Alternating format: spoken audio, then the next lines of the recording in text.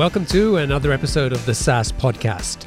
I'm your host, Omar Khan, and this is a show where I interview proven founders and industry experts who share their stories, strategies, and insights to help you build, launch, and grow your SaaS business. In this episode, I talked to Brian Elrod, the co-founder and CEO of TextRequest, a B2B SaaS startup that helps businesses manage text messaging at scale. In 2012, Brian and his wife came up with the idea for the business after a frustrating experience at a restaurant where they wished they could just text their server. They realized text messaging was becoming the preferred communication channel for many consumers and started exploring the idea of building software. However, their first attempt failed, largely because they targeted the wrong customers and didn't have enough technical expertise. A year later, in 2014, they tried again, this time bringing on a technical co-founder, and finally launched a product that helped them get their initial customers.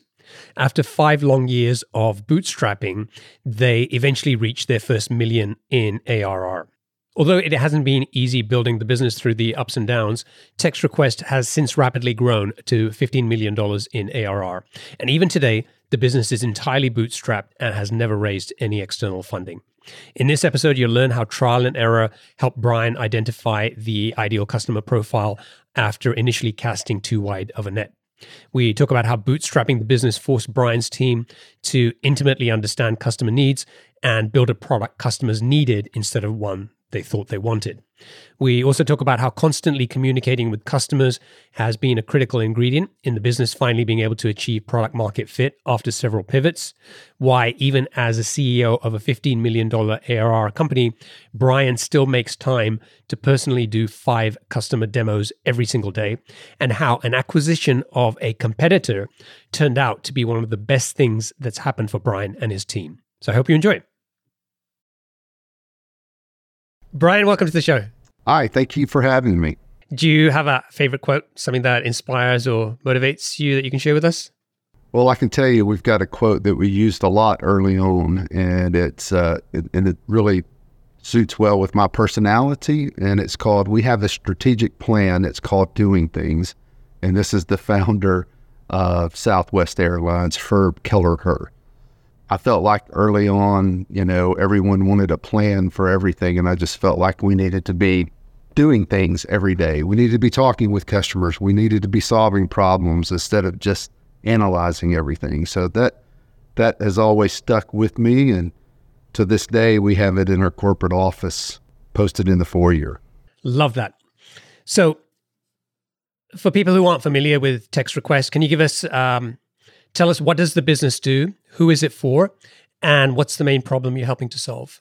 So we have a B2B software, and really what we do is we provide a platform so that businesses can easily manage all of their text messaging as a team in an organized method. So that's how we started. And, for the last 9 years, we've been building products around that, right? So it started as a tool just to manage those messages, and now we have a review platform, we have a payment platform, we have an SMS chat, we have multiple things all around text messaging. And give us a sense of the size of the business. Where are you in terms of revenue, number of customers, size of team? So at the end of this year, we hope to be right around 15 million in ARR. We crossed 10 last year, and that's what we're looking at. And number of customers, size of team? So we have about 6,000 businesses, and that can be upwards of 15,000 locations, probably 50,000 users, and we have 40 employees. And we should point out that the business is completely bootstrapped. You've never raised money. That is 100% correct. We've never raised a single dime. We tried early on because we thought that's what we were supposed to do because we were a technology company, but we failed miserably. All right. So let's start with the idea. Where did that come from? How did your co-founders find this idea, and what made you decide that you were going to pursue this? So it's a real basic foundation.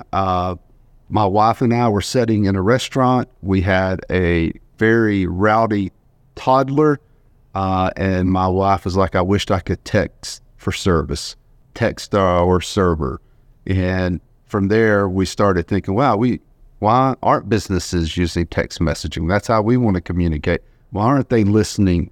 And of course, it just evolved over time. You could be used for this and that, and all the different use cases we started to think about.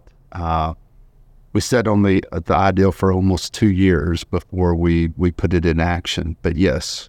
Okay, so we'll talk about how that turned into a business and a product. One of the interesting things for me is that when I came across you and text request, initially I was like, I'm not sure. And it was because I've had bad experiences with text and the way companies use them. I've had mainly for prospecting. And when you're getting, I don't have a business phone. I might use a phone with clients, but I don't have a number published. So I have a personal phone. And so when I get texts from people prospecting, to me, it's the equivalent of them calling me at home when I'm having dinner or something like that. And so I've always had this bee in my bonnet about texts, right? And how they're used with businesses. But when I looked into text requests, one of the things that I realized was how you're using it, actually, I would say for good. And there are so many use cases which are either permission-based and help, a business to engage more with existing customers. It helps resolve the kind of scenarios you described with your wife at the restaurant, where, if I'm communicating with a dentist, I'd prefer to text them than call them to reschedule an appointment or whatever that is. So there's some really interesting things I think what you're doing with text requests. And the more I looked into it, I was like, yeah, this is definitely a conversation we need to have. You had that spark of the idea. You didn't do anything for a while.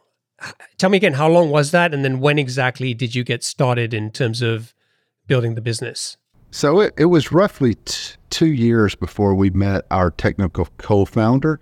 And honestly, a year in front of that, we had a failed attempt at it. We tried to outsource the development. It didn't work very well, and it was only a restaurant use case at that point. We still knew that we had something after the failure of the initial beta, and then we were like, we need a co-founder that's a technical piece of this, and that's when we met and found Rob Reagan. We actually just went out and started interviewing. Like you would pitch to an investor, we were pitching software engineers.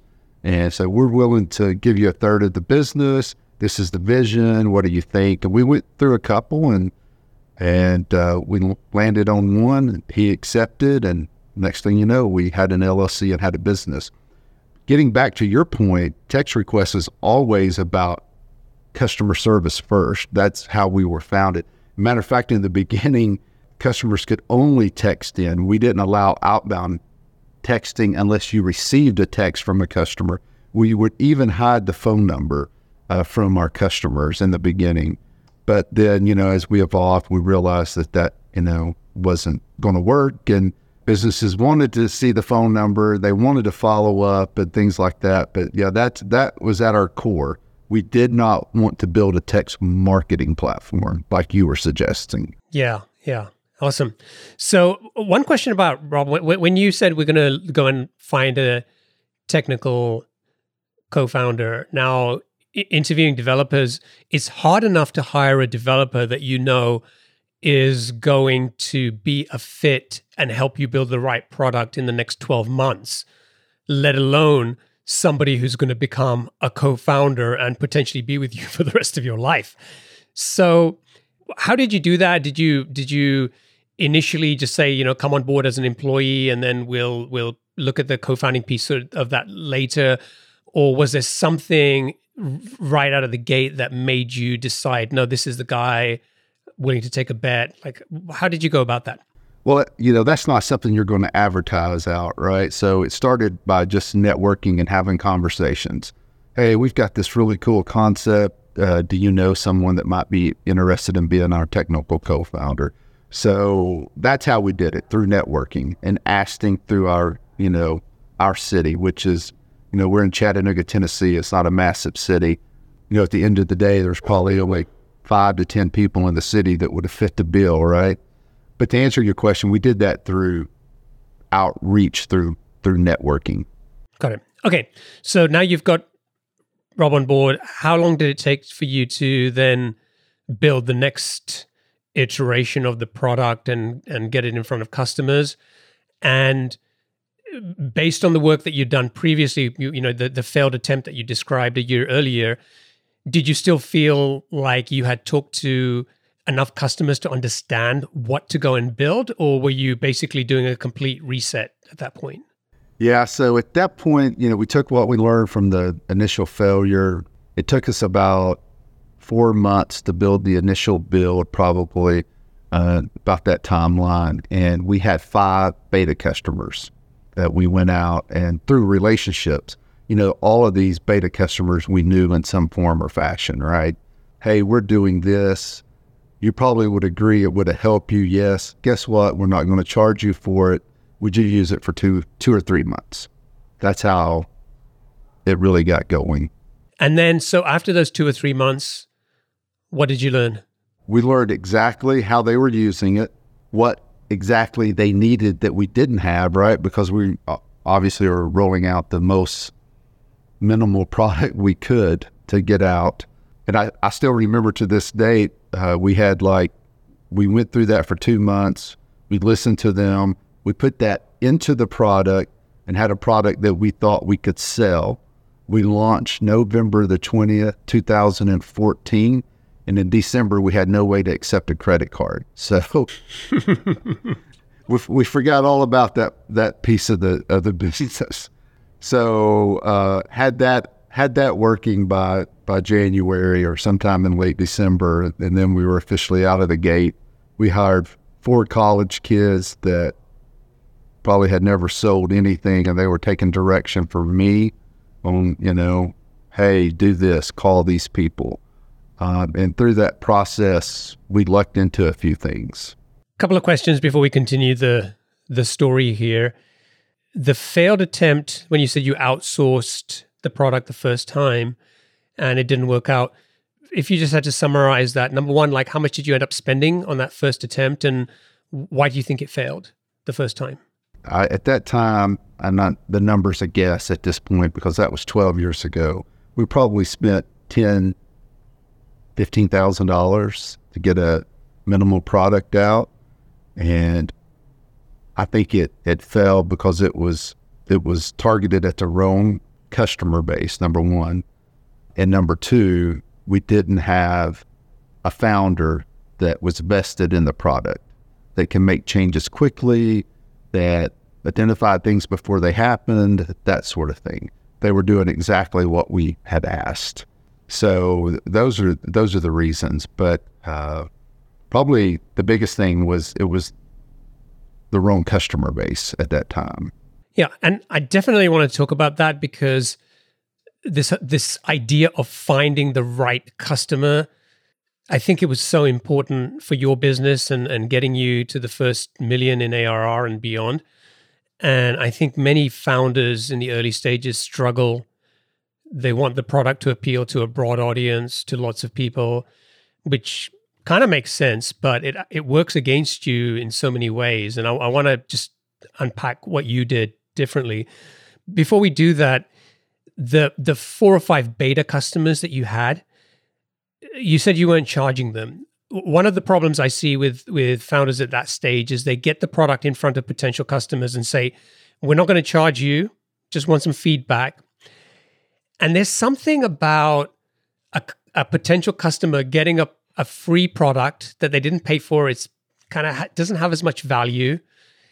And those founders often struggle by, they go back and those people haven't had time to use the product or time to try it out because it was kind of a low priority.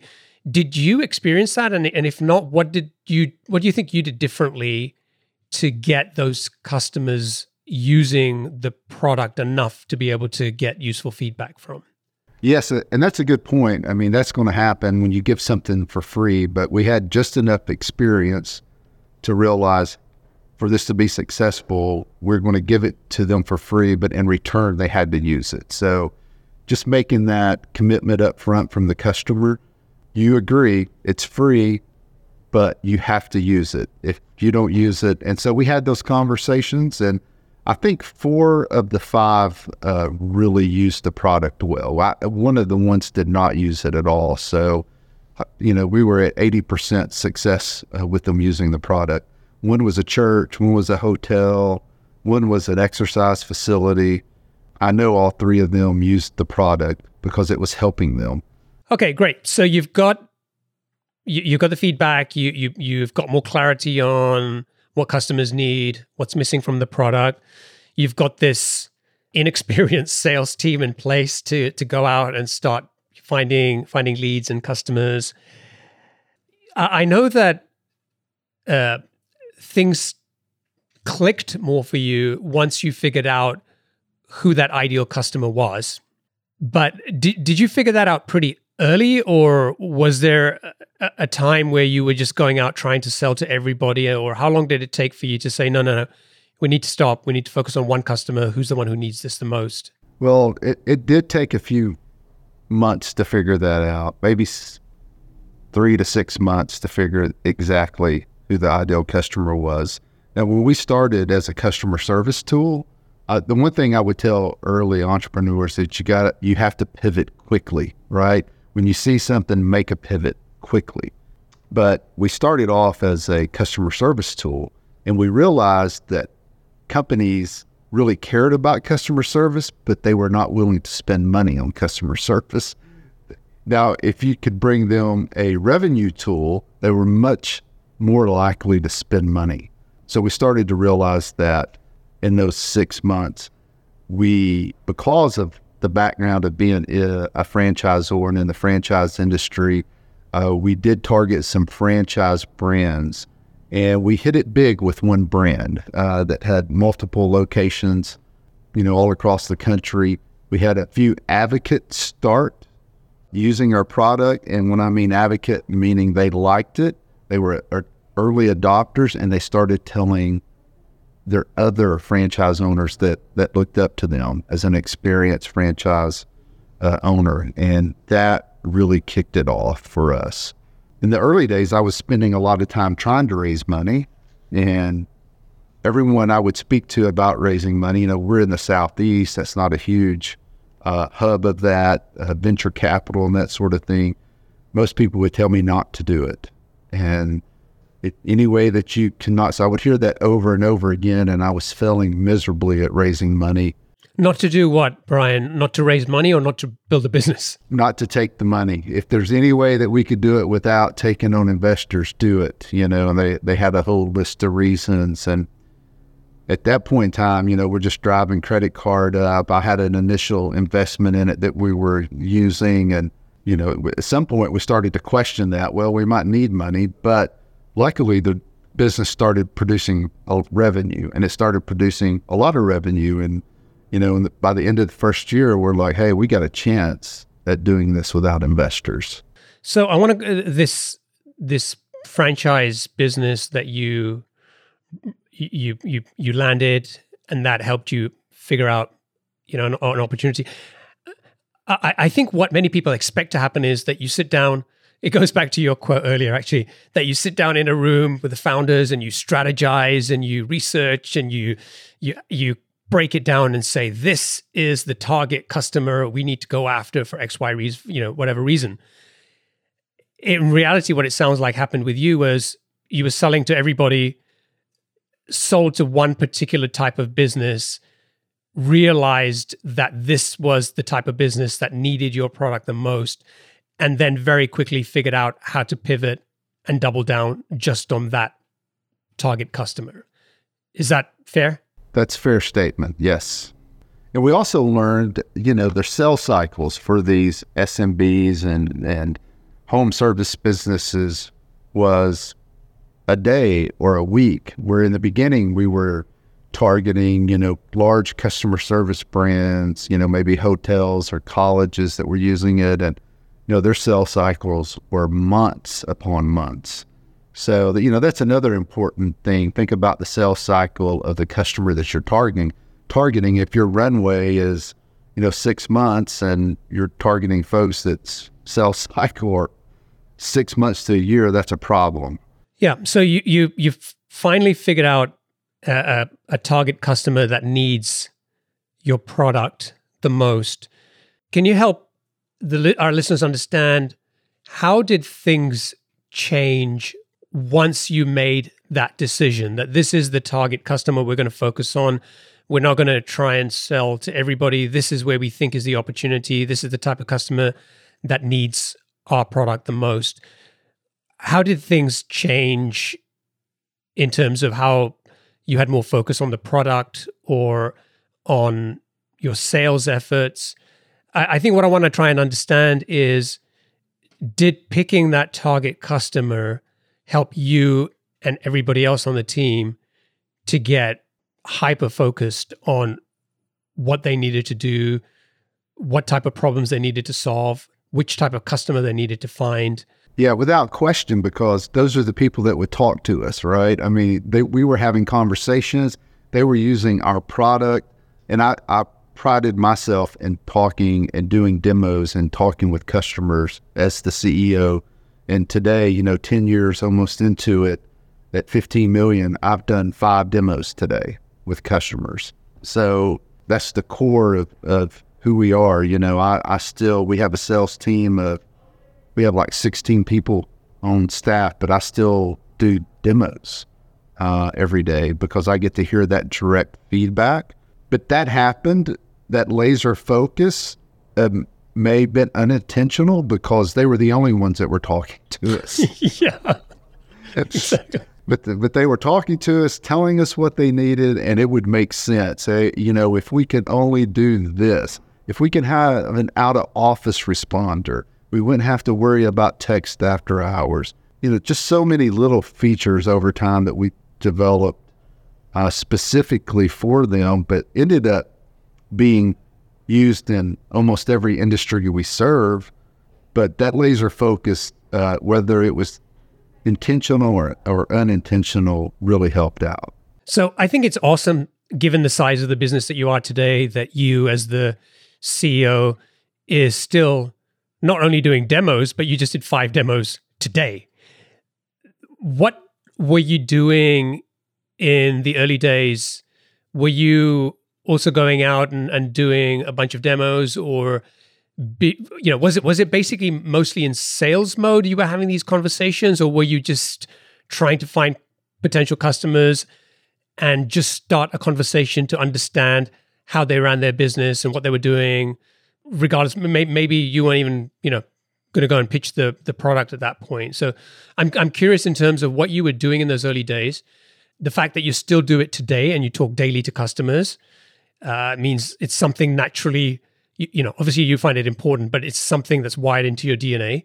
So if there's a founder out there who's in the earlier stages, maybe in the first year, knows they need to go out and talk to customers, but maybe just feels like, I don't know, it's a difficult thing to do, or assumes that it's all about, talking to customer means selling my product. Tell us what you were doing and what maybe people can learn from that. So, that's a broad question, because in the beginning, we thought we were going to sell this door to door. And that did not work very well. We just thought it was, hey, everyone could use this. Communications is a problem. We had those 4 or 5 college kids that were going door to door, usually getting ran out of most places. Demos was not in our mind at all.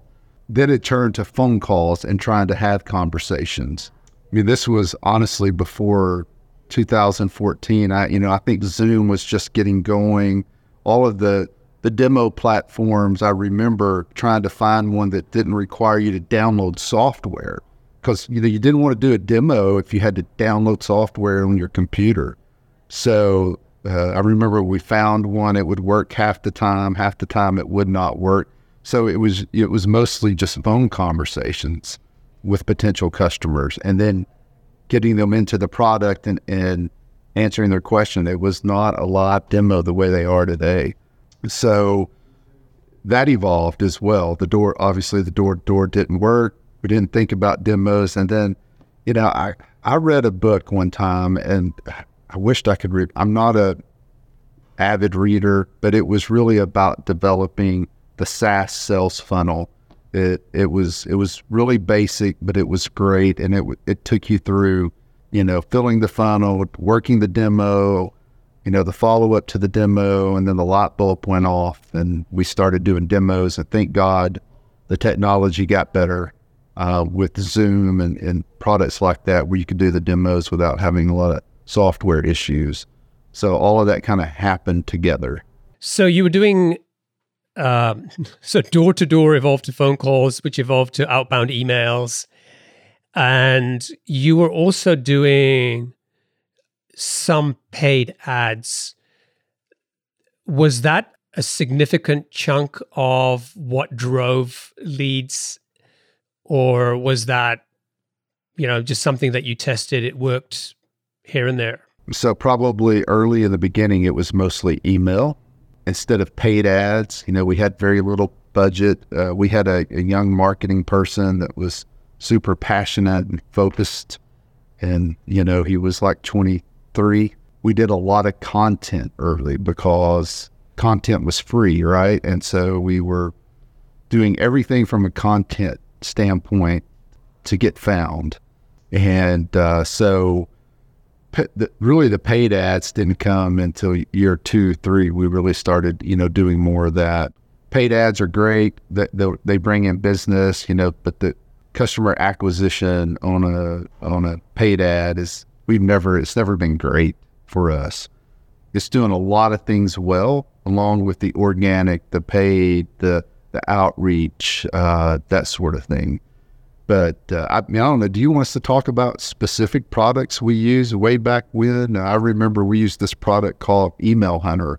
We would find an email, we would send it, it would tell us who worked at the small business, and, we would send them an introduction email.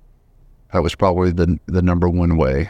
So, yeah, I'm so curious. So when you were doing that, what type of response were you getting? By then, had you figured out the messaging well enough that people paid attention to those emails? Yeah, they were all individual emails, right? So it was better than doing an email blast. Those emails would generally get through. They were personalized. We had the right target because, we were starting to have some success at that time in the home service business, and they worked. They worked fairly well in, say, 2015, 16. So outbound email was the main driver for the business. How long did it take you to get to your first million in ARR? So you launched the business, you said November 2014. Yeah, so it took about, to get to the first million took like 5 years. And then, now we're sometimes adding a million and a quarter easy. But yes, or maybe even faster than that. But it took about 5 years. Yeah. So I think I read something on your website. I don't know if I mentioned this earlier, that by 2020, you'd crossed 3 million ARR. Right. And that's where the story gets interesting, because that was just 3 years ago. And today we're sitting here talking, and revenue has almost 5x'd since that time. Right. So, ultimately what you're going to do is, I think it's the toughest thing is to get to the 1 million, right? We've always heard this number, and I don't know if it's accurate or not, that, 90-something% of the SaaSes, 98, 95, something like that, don't reach 1 million in ARR. And then less than 1% reach 10 million ARR with no funding. So it's maybe it was less than 0.1%, but regardless, it's hard to do. But if you put yourself in a position where you can get lucky, then sometimes you get lucky, right? So by listening to customers, building a product that was needed, finding a target customer base. Now it's expanded, way past home services, but trying to do all the little things right, build relationships with your vendors that we used. You start doing all of those little things right as you're building a business. And, we've always been, oddly enough, focused on profitability. We've always tried to make a profit. And doing those things put us in a position when our largest competitor was sold to one of our major vendors, and then the major vendor decided to close the software side of the business. There's, thousands of customers that needed a new home. But, if we hadn't been doing all of those things right throughout the journey and building relationships and talking to people, and we probably would have never gotten lucky, but we did. This vendor was Twilio, right? I think people will be familiar with that. Yes. Yeah. Twilio's obviously has a past of being a unicorn company in San Francisco and doing all of those things, but they bought a company called ZipWhip, and I guess now it's 2022 roughly. The public number was like $850 million they paid for ZipWhip. There was some certain routes, toll-free routes, they really wanted to gain from that, which they did. And then the software side of that, they decided, hey, we're not a software company. We're going to, close that down. And the people that support us and use our product, which we were one of them, will, let them fight for the business. So, they name like 4 or 5 preferred vendors. And at that point, we've been able, all of the other preferred, vendors that they offered, I think we're like, we're winning 10-1 over them. So because they like our product, and we built a great migration feature, listening to our customers again, right? So they wanted to be able to move all of their data from ZipWhip into text requests and really not miss a beat. And so we listened to them, and our engineer team went to work, and they built a great migration tool where they hit a button and all that data comes over, and we're winning the lion's share of their business. So I think that's so important. And this is a theme, I think, that runs through this entire interview about the importance of talking to customers and really understanding what they need and how you can keep taking those insights and building a better product. One of the dangers with that approach is you can also get a lot of feedback about cool features that really aren't that important in the big picture. And, engineering teams or product teams can often get distracted building stuff that sounds great, but in practice isn't going to move the needle in terms of, customer engagement, reducing churn, and so on. So what have you done? You have those conversations. I'm sure you hear a lot of feedback. How do you try to differentiate between the things that are really important that you should go and invest, your team's time and money to go and build, versus things that some customers are talking about, but really they're not that important in the scheme of things? Right. So we've certainly made some of those mistakes, right? Building the shiny, cool things that net zero revenue. But at the end of the day, for the most part, we associate revenue with product, and how are we going to monetize it? That question is always asked throughout every conversation. And we have, we've developed a pretty good team over the years of senior people that will play devil's advocate. We have plenty of people that will tell us when we're wrong in our company, and they don't think that's going to work or that's not a good idea. And really, I've always valued that a lot, for someone to tell me no and not agree with us. And so I think because of that, we've been able to minimize our risk with building things that don't produce revenue. Related to that is something you've talked about before I read an article that you had published, and the importance of building a product that customers, I think you said, build something customers need, not something they want. In principle, that sounds great. In practice, how do you do that? It goes back to talking with them. That's one step. When you hear the same thing over and over from multiple customers in the same industry, you start to figure out and analyze exactly, what they need. And does it drive revenue for them? That's always extremely important for us when building a product. Yeah, I'll talk about monetizing some, a product or a feature because our customer, is making money from it. They're willing to pay for it. A fine example of that for us, so we just released a review platform. And in the first month, we've had over 200 customers just added on to their product because obviously, the number of reviews is driving their SEO, which is driving their map pack, they're being found, they're being trusted. It's a big driver at Google producing and being really active in reviews. So that's a product exactly like what we're talking about. I think for me, you're building something people need when either they are actively using the product and are super engaged and you're getting some really good quality feedback, and obviously most importantly when you try to sell the product, it's much easier to, because you're talking about the right solutions that those customers really care about versus things that are nice to have.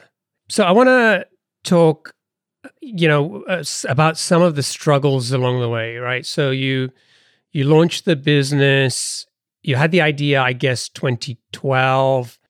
You tried in 2013 to build the product, you outsourced it, the thing failed. A year later, you tried again, this time with a technical co-founder, and we're here today. The business has grown to almost 15 million in ARR. One of the struggles was not being able to raise money, and we talked about how that turned out to probably be a good thing, given where you are today and having got through some of the harder times. Let's talk about some of the other struggles. I know you use this term buy days and sell days. Maybe you can explain what you mean by that. But let's talk about, you're in an industry now which is more and more regulated. Maybe you can give us an example of one struggle that you had to experience because of that. Right. So, I mentioned that to you in our pregame talk, that as an entrepreneur, there's buy and sell days, right? And the buy days are great, and sometimes the sales days are not so great. I would tell any of my colleagues that keeping the even keel throughout the process is extremely important. Never get too high, never get too low. But 10DLC is a new regulation in our world of business texting, and it just put a lot of requirements on us to develop for our customers. So when you start thinking of all the things in the registration process and the things that they need to do, and to get all of these people moving in the same direction, it was a huge undertaking, really, for everyone.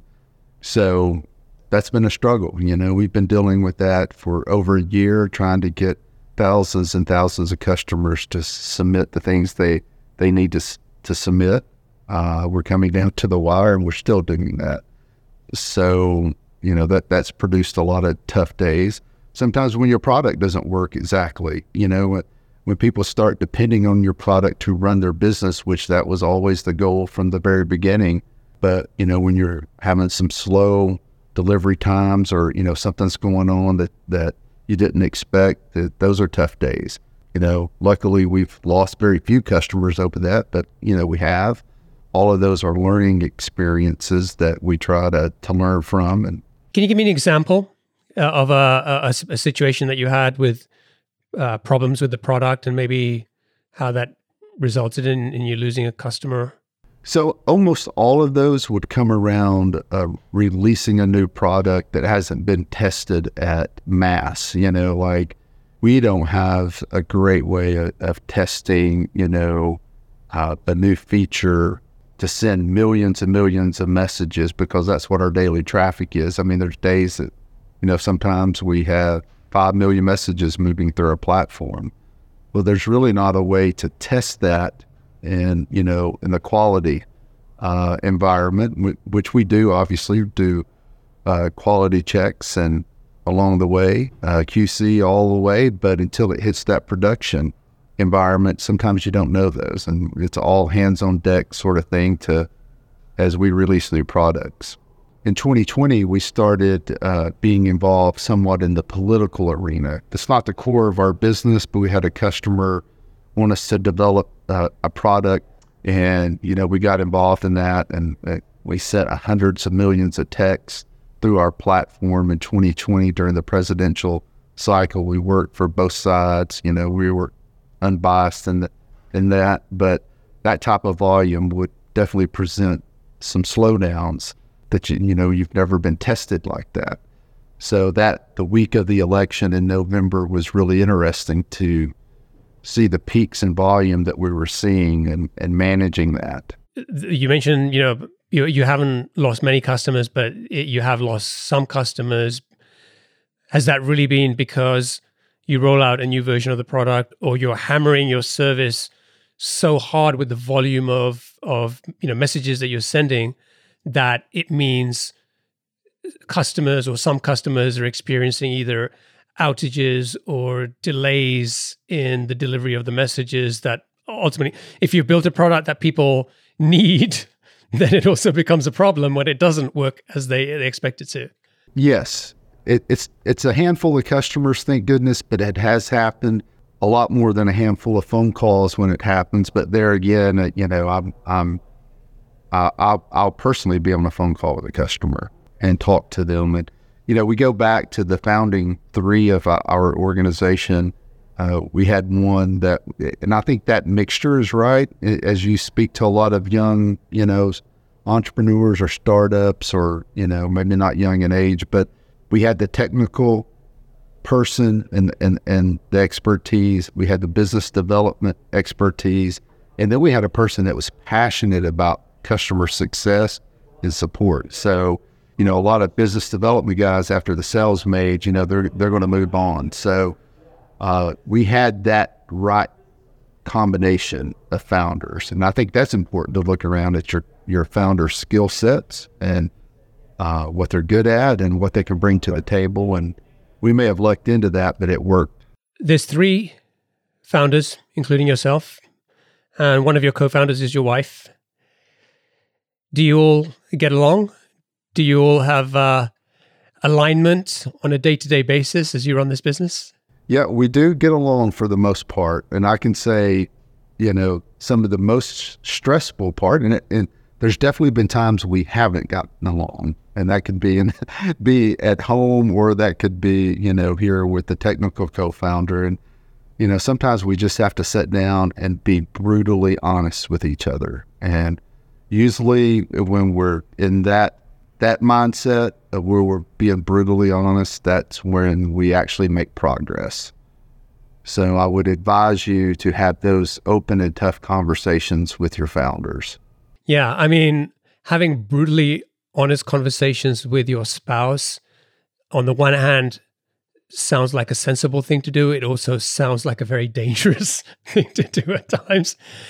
And also with, your technical co-founder as well. So do you feel that you're able to do that because the 3 of you have built enough trust with each other? I think, a new founding team of people coming together in the first few months, I mean, brutally honest conversations could lead to all kinds of problems. Yeah, I think, we built that trust, but we're also all older entrepreneurs as well. Everyone is 45 or above at this point. And so we come to value that. And when I say brutally honest, it doesn't mean degrading or, humiliating. It just means really explaining exactly how you feel about the situation. Right. Yeah, that's a good clarification. Thank you for that. All right, we should wrap up and let's move on to the lightning round. I've got 7 quick fire questions for you. Just try to answer them as quickly as you can. You ready? Yes.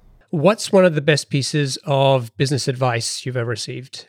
Early on in starting a SaaS, it was to read David Cummings' blog, and it paid great benefits to me early on in developing this. So David Cummings' blog was a great piece of advice. Great.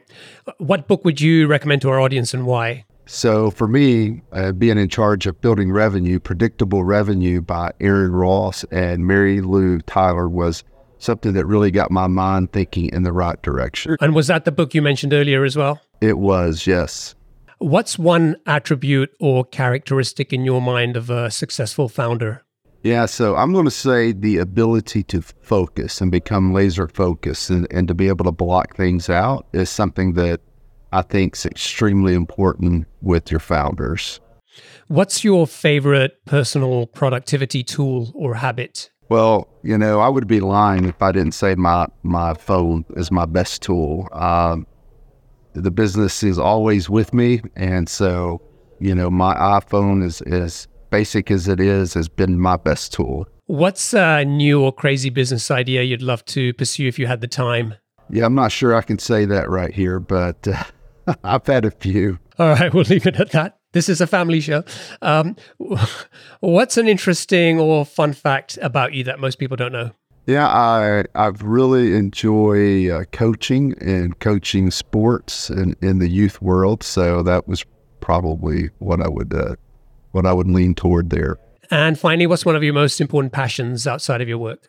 Without question, my family. So it's family work for me. So family, and always, I would tell any entrepreneur, never sacrifice that.